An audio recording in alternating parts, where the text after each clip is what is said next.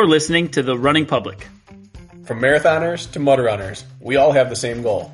Get to the finish line faster. That's right. This podcast is for you guys, The Running Public.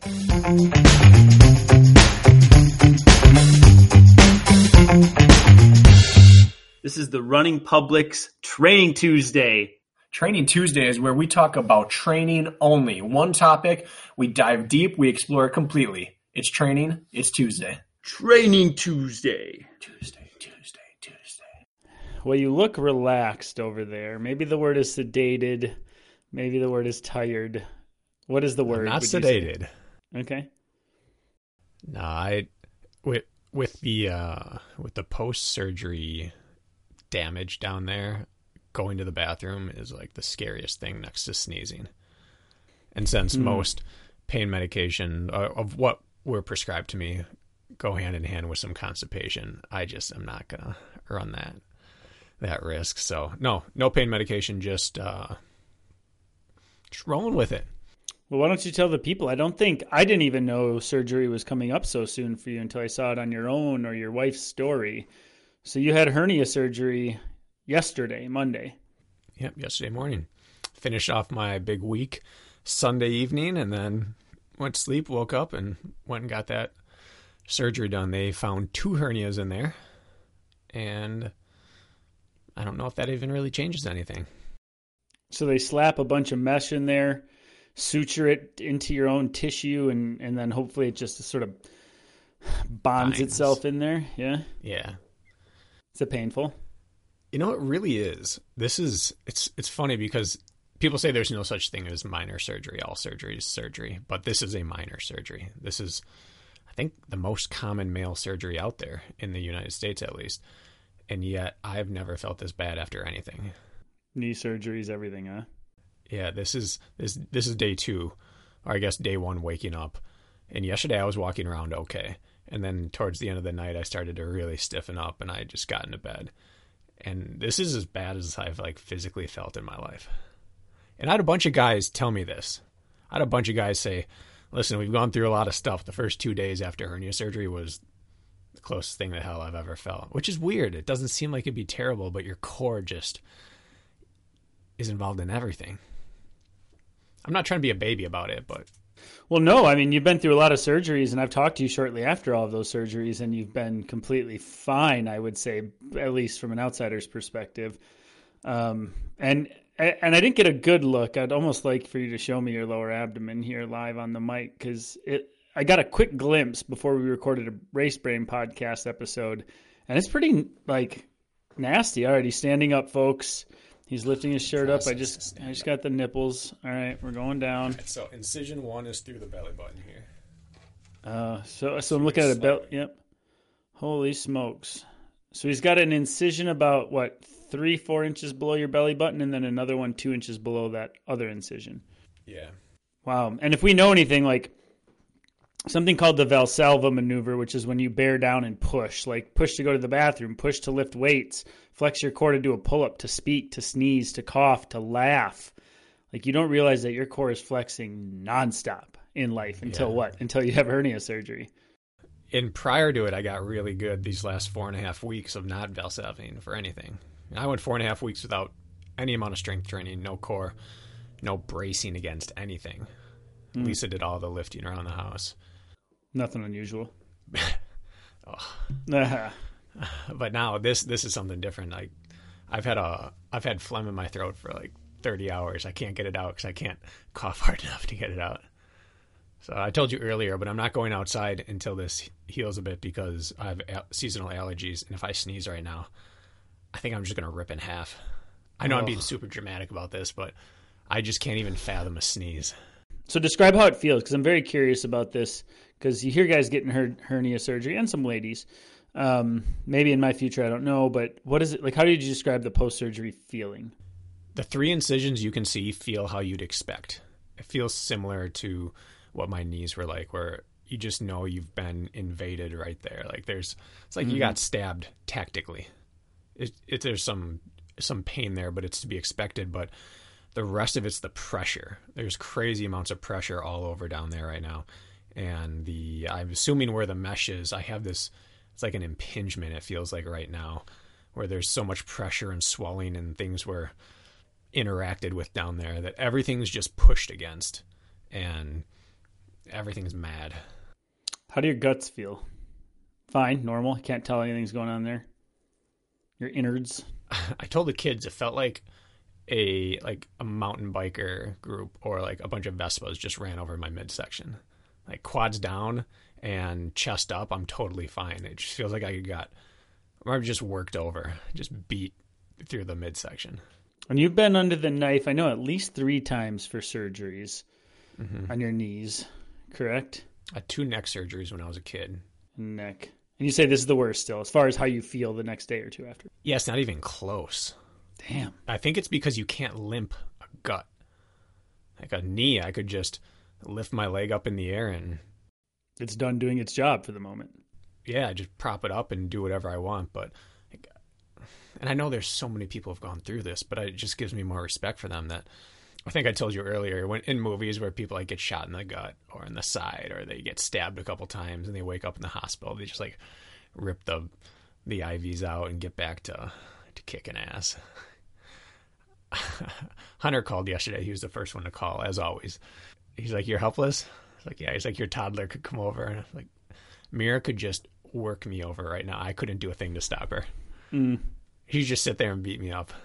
I have a whole new respect for people who play through or live life through torso injuries. For the actors and actresses who rip out the stitches in the hospital beds and go and fight the crime. Dwayne Johnsons of the world. Are badass. Respect, Dwayne. Well, let's get to the even more important thing right now, which is your 100-mile week. So 101, Kirk. 101 miles you did last week. Now that's a send-off right there. And talk about respect. I got respect for that, Brakken. Respect. Yeah. We had talked off mic, something like your highest mileage week was 72 or 74 miles. And recently your highest mileage week was 40 or 44 this year. And you went out and broke all the rules. All of the rules. And you over doubled your peak volume this week. So how'd it go? It was good. It was interesting where day one I decided to do it after my first run. I think I talked about this last Training Tuesday. On Monday, I got off the treadmill and I thought, I should just do 100 this week. Like, let's quantify a big week. Let's make it 100. That's always a runner's goal sometime in their life, maybe experience a 100-mile week. Let's do it this week. And when I left the door for my second run, because I'd only done 5 that morning, so I had to go out, and I had run at like 11:30 a.m., and I left at 3 to do 10. And when I left the door, I realized it's already over. Usually these type of things, they build for me, and will I, won't I, can I make it, the payoff's going to be awesome. I got the payoff on my second run. I already knew it. Like, this is it. It's over. I got this. How so? I don't know. I can't explain it. I've almost never had a task that I set out to do that it paid off early. So every single run was a reward. I was celebrating having done 100 miles at 15 and at 20 and at 30. And they all just felt like, wow, you did a 100-mile week. Good for you, kid. But I felt that on every run. It was really satisfying. When man is facing impending doom, he can do miraculous things, I suppose. Like lift a car off of a baby, or maybe that's my version. Pick the baby out of the bathwater. It was a 100-mile week. Yeah, and I don't want to over glamorize it. Like I wasn't saying like it was so easy. It wasn't easy, but going out for the second run made me realize I just have to do this every day, and that's fine. But it showed me I have to slow down. For my first 3 days, I didn't do anything over zone 2. Just dogged it. Couldn't even run with your wife. She runs faster than that. No, couldn't run with her. Yeah. All trail and treadmill for me.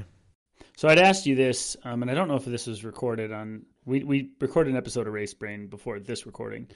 No overuse injuries. Nothing. No more surgeries will be needed because of this 100-mile week. As far as I know, no. Okay, no, I kept it easy until Friday. So I did 4 days easy, and then Friday I did a 13-mile tempo-ish run. And then Saturday I went out with Tim Lambiris. He got his hands on a pair of Hoka Tecton X's for both of us. That's the new Mine are on their carbon-plated way. racer. Yeah? I paid money for them, unlike you, I guess, but I paid a little. okay, all right. Well, I bought some. Got They're on them their for way. 70. Come on. $70. That might actually be material and cost of labor. Yeah. He's got a sweet hookup over there. So Thanks a lot, Tim. he said he tried, but they limited him to 2. Mm. So we did 16 on trails with those shoes, and they are more forgiving carbon plate than a lot of others are, but still 16 is too much on the trails. And towards the end, the last mile or two, I started feeling some rear chain stuff. And then that was Saturday. So that was 16 Saturday after 13 hard Friday, hardish. So I still had to do 16 again on Sunday. And my right leg was just giving me all like the cramp signs from step number 1. So I really had one run that wasn't pleasant, but it was pleasant in the way that you're at the end of a big, long week and you know you've earned it. Well, now I'm expecting that carbon plate to be a little more forgiving than a road shoe carbon plate, mostly because it makes sense if you need to have some sort of room to, I don't know, let your feet feel the trail, right? So Yeah. it looks a lot like the Zenal on the bottom. Like it looks like a copy of the Zenal from the outside. So I'm wondering if it, and I like that shoe, so I'm wondering if it feels a bit like that shoe, but with the technology of the carbon plate in there. I haven't run in the Zenal, but to me, looking at it, just appearance-wise and material-wise, it looks like the Zenal and the Challenger had a baby. But Okay. it has the frame of the Challenger. It's got the stack height, I think, of the Speedgoat. Oh, But it feels lower and it's softer. They have dual layers of foam and one supercritical, which is always lighter and bouncier, and that one feels soft. So all right. it certainly feels better picking it up. We picked it up for a bit, and it feels much better running faster in than it does running slow in. Well, I'm anxious to get my feet slid into those shoes. Very excited about that. They're fun to slide into. Yeah. The ones you put on, you stand up and you think, ooh, okay. Ooh. So any takeaways from the 100-mile week? Any epiphanies other than appreciation and joy for a capable body in the moment? I had a bunch of takeaways. First is that it put in perspective that you can run anything as long as you're willing to go slow enough. Sure. That once you add intensity in, those people doing 100, 140-mile weeks with intensity, that's crazy. That's seriously impressive stuff. What I did was not your typical, you think about a marathoner doing a 100-mile week because they're out there hitting workouts. Mm-hmm. I did one. And even that wasn't like it was a legit workout. Mostly legit because I'd already done 85 miles that week or whatever it was. But it was not a interval session or like a nasty hill rep session. So I can't imagine adding intensity to that. I would have to get much lower to start adding intensity. And it made me realize, too, how much time people have to devote to running. This took me almost 14 hours. I believe it. I had like 13 and 3/4, something like that, hours of running. I didn't do a single, I think I stretched twice that week for a total of 20 seconds. So I did no stretching. I did no core work because I couldn't. I did no strength work because I couldn't. I only ran. I did no cross training, and I was at 14 hours of training. So a legitimate high mileage runner who's also taking care of their body and doing the preventative and proactive things they need to do, that's a part-time job. I don't know when you see your kids. Yeah. Well, you just get up at 3:30 in the morning. Yeah. And that's the final thing. It reminded me of the power of sleep. Each day I ended up sleeping in later. I took 2 naps during the week. I was dependent upon sleep. I was just a tired person. That was important, though.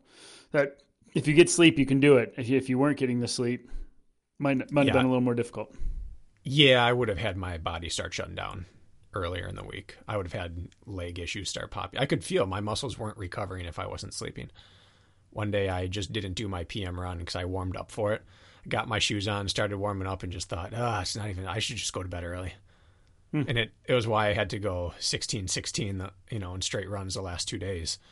But it was worth it because it got me back on track recovery-wise. So, yeah, sleep was invaluable that week.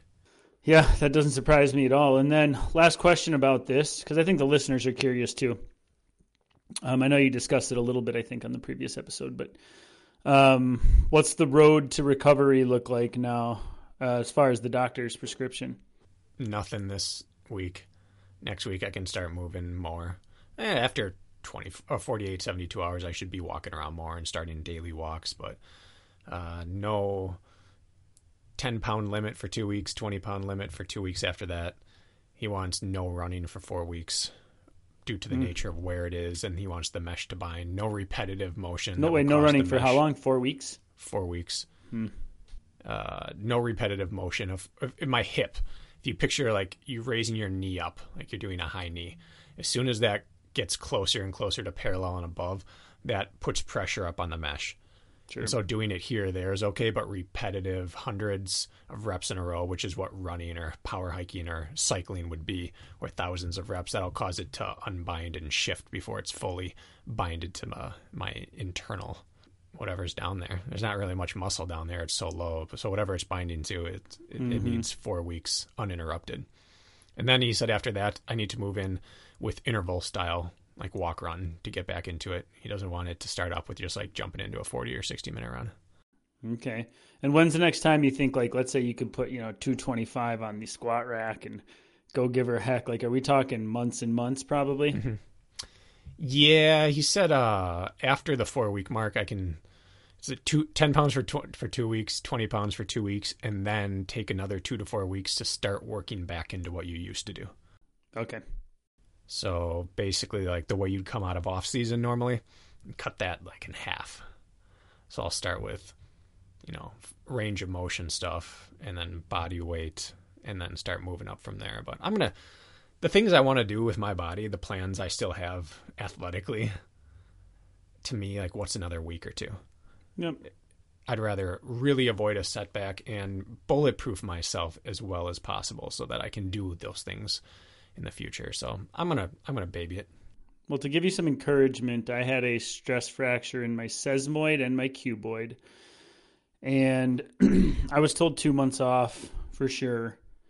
I got to 2 months. I'm like, you know what? What's not worth it? I'm gonna push it to 3 months. Got to 3 months, and I said, you know what? What's the rush? I pushed it to 4 months. And you know what I did at 4 months? I said, you know what? I'm still not confident I'm going to push it to 5 months. I took 5 months off of running. Cross-trained in there, but I came back and had fantastic fitness not terribly long after, and I've actually been, I'm going to knock on wood, I haven't had a break in running since, and I would argue that I have the best fitness now that I have had in recent years, and I just played it cool, played it slow, and every single time since then I've listened to my body. I've been a 3 or 4 day a week runner for the last 2.5 years, yet I've built better fitness than when I was running 6 days a week. I'm doing it right. Point being is that I don't think there is a rush. I was actually your age, maybe a year or two older when I took 5 months off, and I'm still seeing numbers that I haven't seen for a while. So not that you need my approval for anything because you're a very smart, tenured man, but I very much approve of that, like, no rush scenario.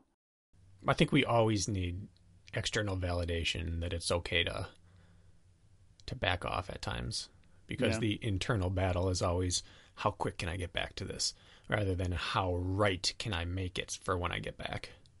Exactly. So I don't want to go through this nonsense again. I don't want to do that. Right. So many people have a reoccurrence. They blow out the other side. And that's got to just be compensation and not bulletproofing that area. So I just don't want to go through that.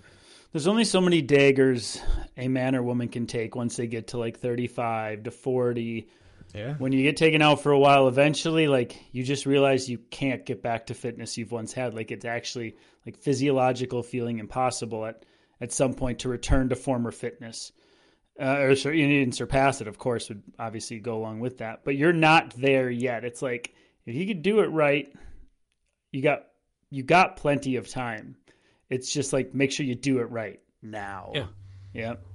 Well, since we started this podcast, this is the 3rd time I've gone under the knife. And I can't point to things that I did that caused an injury. Like meniscus tear is a meniscus tear. Hernia, probably, I could have had better core strength. But I can point to things that I wasn't doing that could have helped prevent it. I didn't do anything dumb to cause it, but my prevention game has never been a strength of mine. And it's kind of like, how many times do you have to be told point blank to your face? Yeah, got to do I've more been told piddly shit is the technical term. Yeah. Yeah, it's time to embrace that.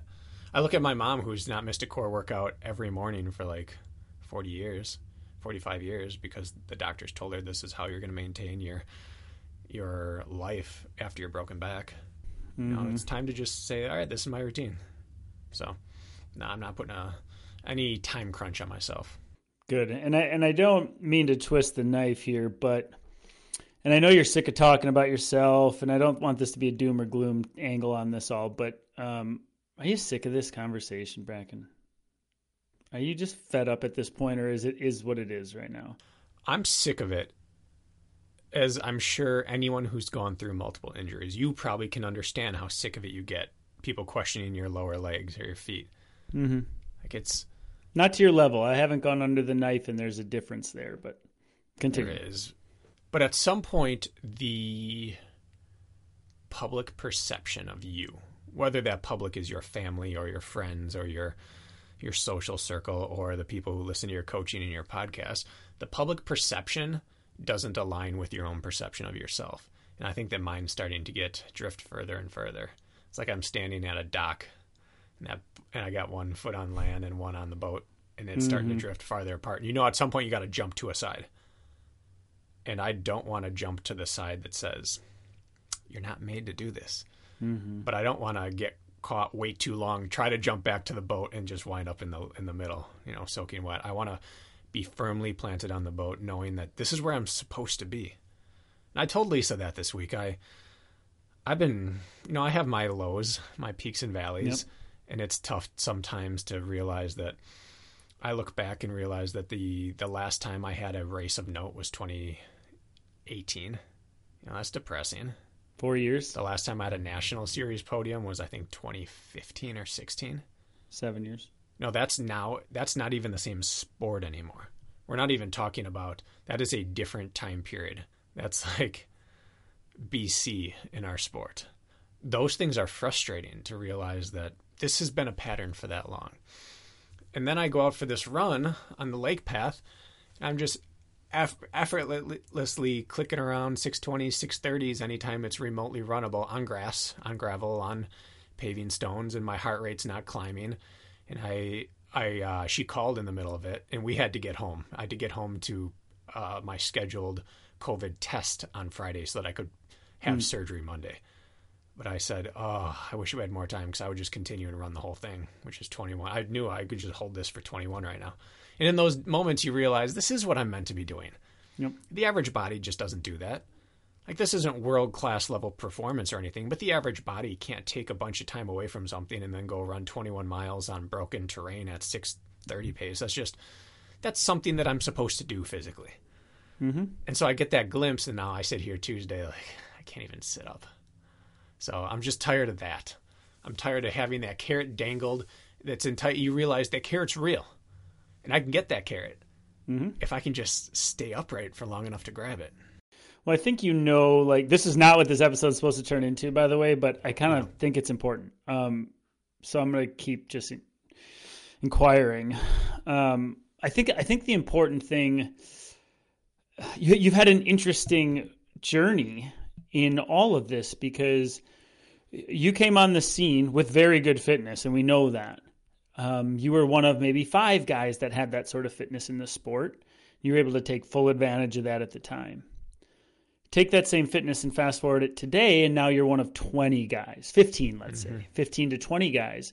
And now to be on the podium, it takes a level of fitness that only the top guy or two had way back in the day, Hobie and Cody, really. John Albin, maybe.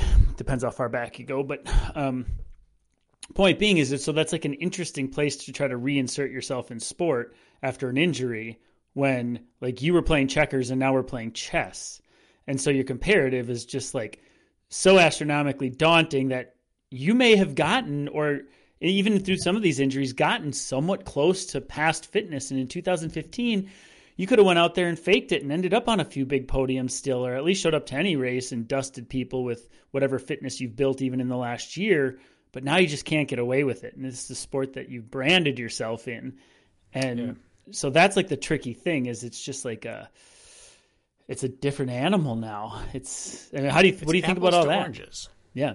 I think about it all the time because I like to think I'm a self-aware person. Very self-aware. No one can be totally self-aware, but I like to think that I can be pretty objective about myself.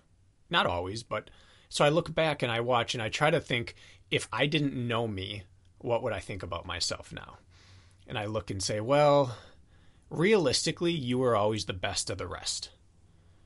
And I think I took pride in that, knowing there was Hobie, there was Cody, there was Ryan Atkins, there was John Albin, there was Robert Killian. You've beaten Atkins, you've beaten Hobie, you've beaten Cody. All those guys on their best day, I wasn't beating. But every other person in the chase pack, I was beating every time, at least in my mind. And I knew that if one of the best guys faltered, I was the person who was going to scoop them up. Mm-hmm. And so all my national series podiums were second or third place. I never had a first place because I was just never that guy. But I was good enough, and I was, at the time, I would have considered myself the person playing chess. I was a racer. I was going to get more out of my body than you were going to, and I was going to get more out of my tactics than you were going to. So I knew that I was going to take care of me, and other people were going to beat themselves. And if they did, then I was going to sneak in. So I knew I wasn't that level, but I always just aspired to beat everyone from that level every chance I got, because I knew I wasn't that level. Like, there's the A level and there's the B level, and I was like the B plus or the A minus. And I was comfortable in that role. I loved playing spoiler. I never had any pressure on me, but I just always wanted to be the best of the rest.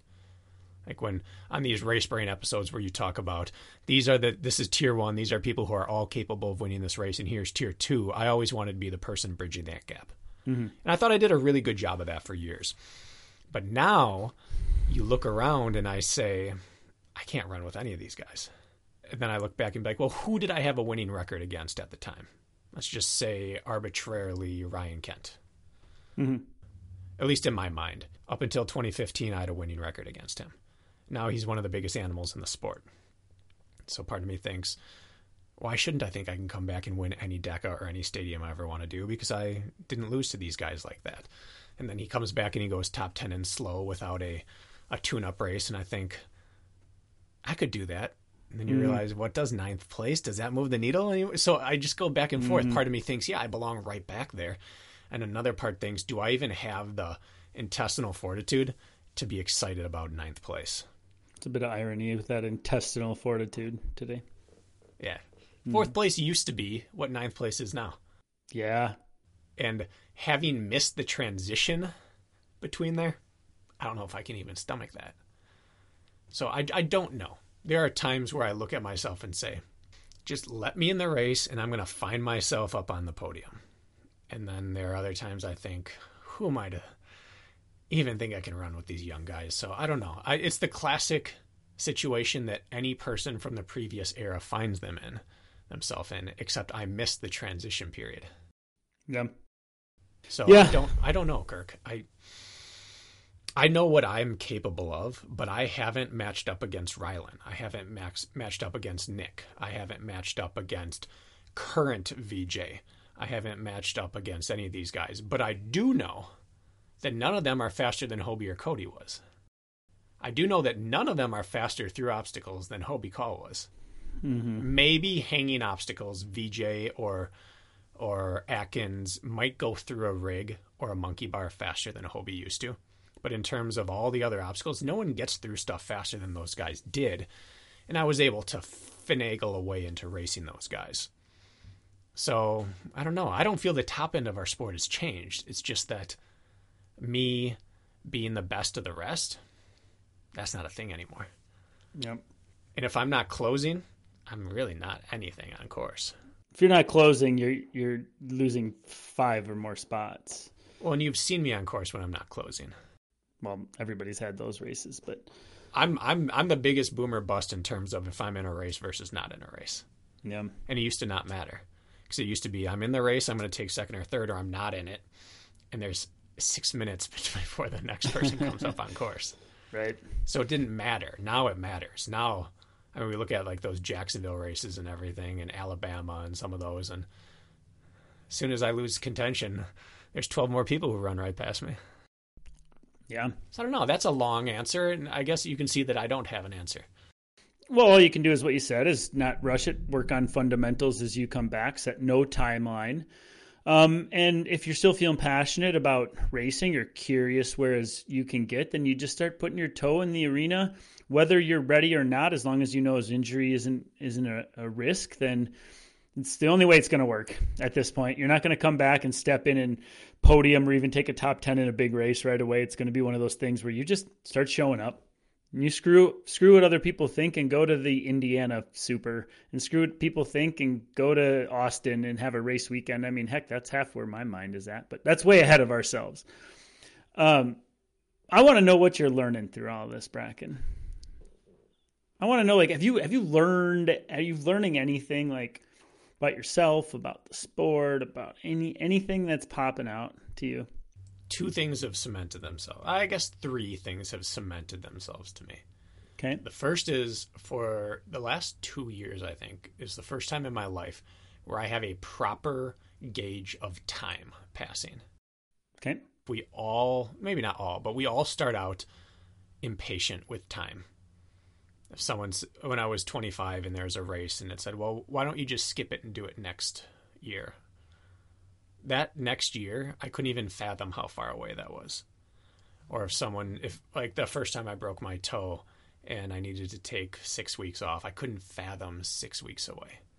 Mm-hmm. When we were talking about investments, I couldn't fathom a 15-year investment or 30-year mortgage. It was just the time perception did not exist for me. It was in the moment or short term right around the corner. That's all I could really fathom. And now someone will say, now I know this will take a while, but this is going to be like a 6-month process. I'm like, yeah, that's going to fly by.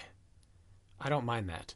So that sense of time, I don't know if that's aging, if it's going through surgeries, if it's watching kids grow up. 1 minute they're 1 year old, the next minute they're 9. Like, I don't know what it is, but my sense of time is finally in balance. Okay. And that may not sound important to anyone who hasn't had it yet.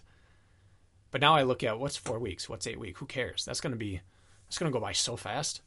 The second is that it is fully confirmed to me that I am only interested in things I'm good at or that I can improve at. So why have I felt the call towards ultras recently? Because you can improve at it and you've had success, yeah. It's because I've had some success there and I can get a whole lot better. But if I went out and took 20th, that wouldn't do it for me. So reassessing what do I want to do in Spartan, it's really what level am I going to be able to do it at? If I can come back in and fight for a podium, Spartan's going to light the fire for me. If I'm coming back in and fighting for 10th, I'm probably not going to do it. I'll do my regional races. Decafit stadiums still look like something I could probably compete with the best of them. But I finally just accepted the fact that I either have to see room for improvement or have success. Otherwise, I'll find the next thing. For me, it's not going to be leaving endurance sports or running. I love that stuff. But in terms of what race style I'm doing, I'm just going to keep doing whatever excites and gives me chance for success and personal growth. I'm not going to come back and bang my head against the floor or the door or the ceiling, whatever the expression is, for 2 years in a row trying to go out and run altitude beasts. That doesn't move the needle for me. So, And then the third is that I don't need any of this. It's been one of the most freeing experiences, was going through 2 knee surgeries and now this, and realizing my biggest fear used to be that I'd miss a series race. Now I've missed 4 years of series races. And you know what's happened? My life's gotten better. Like, our finances are better because I haven't been solely obsessed with racing at the exception of everything else. Our marriage is as strong as it's ever been. My relationship with my parents, with our kids, those things are all better. So I've realized that my identity as competitive athlete wasn't needed, and it wasn't as important to anyone else as it was to me. I get recognized as much at races now as I did in 2013. And I haven't run a race in 3 years, basically. So like, it didn't matter. People didn't care. They didn't stop caring about me because I couldn't make a podium. And that was important. I think every athlete needs to have that point where they can't do what they are known for and then find out if there's anything waiting or not. I found out there's things waiting. So things like this, although not ideal, are less catastrophic potentially, knowing that there's other life fulfillment outside of it, is what I'm understanding. Now training and racing feels like a treat. Yeah. After my first one, I felt so much pressure to try to rush back and get into shape so I could try to scratch and claw and regain a spot in the sport. Now that the spot in the sport's gone, I just feel like fresh air. Now, if I want to come back and choose whatever race I feel like to get back to, it's going to be really fun to do. But if I don't choose a race, if I just choose fitness and bulletproofing my body, at some point a race is going to excite me and I'll jump into it. And that's going to be really fun. Mm-hmm. But the pressure of racing is absolutely non-existent now because it no longer has any bearing on my day-to-day life. Yeah. So I feel like this is sounding like a retirement talk. No, I don't think so. But it's the opposite of that. I feel like it's a rebirth talk. Like from the age of 5 until 30-ish. Every second of every day revolved around trying to be the best athlete I could ever be, and probably for external reasons.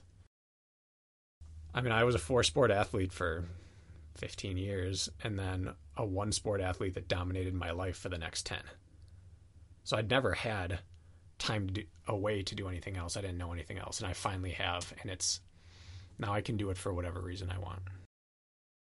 It's got to feel pretty good. I've said this before on podcast episodes, but as unfortunate as it is to be in your position, I still think guys like you sometimes, ones who've been through pretty tough trials and tribulations. We had a great conversation with Sayard Tanis last week about trials and tribulations.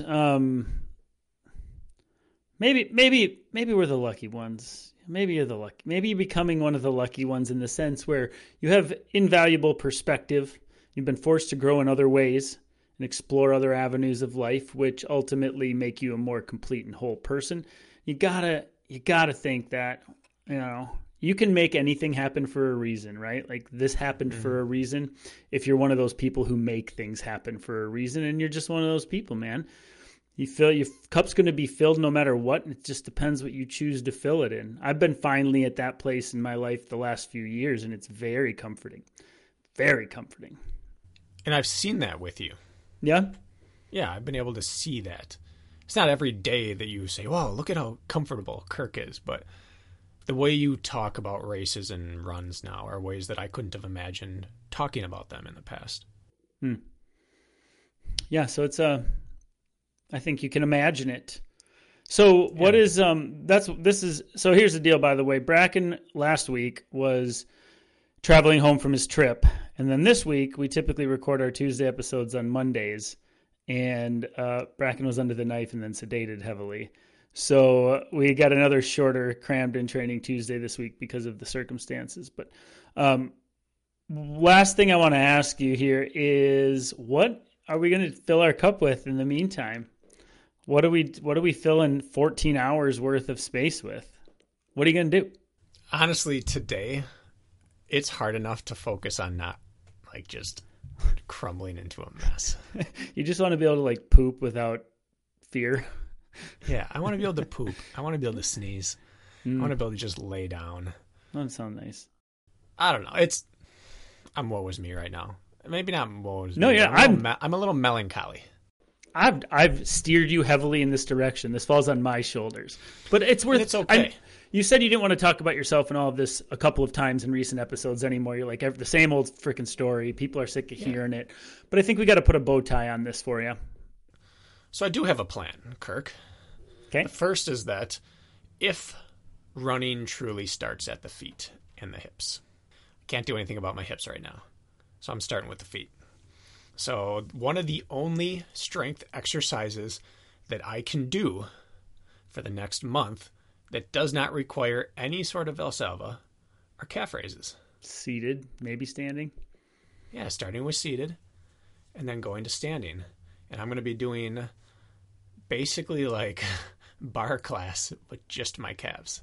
Cute. And I'm going to be barefoot every second of every day. And I'm going to work my feet, ankles, and calves in every way possible so that when the next step of the chain is released, I can start working on that and build myself from the ground back up. We haven't talked about this, but there's something wrong with my ankle. And carbon fiber shoes have exacerbated it. And the Saucony Endorphin Pros in particular are notorious for making people's ankles hurt. Oh. The speed does for some people. I don't know if you felt felt great it today. But I didn't really put two and two together until my brother mentioned it when we were in Ireland, and I was like, oh, that's why it's getting worse. Because I'd go weeks without hill work or rolling my ankle or anything, and they wouldn't get better.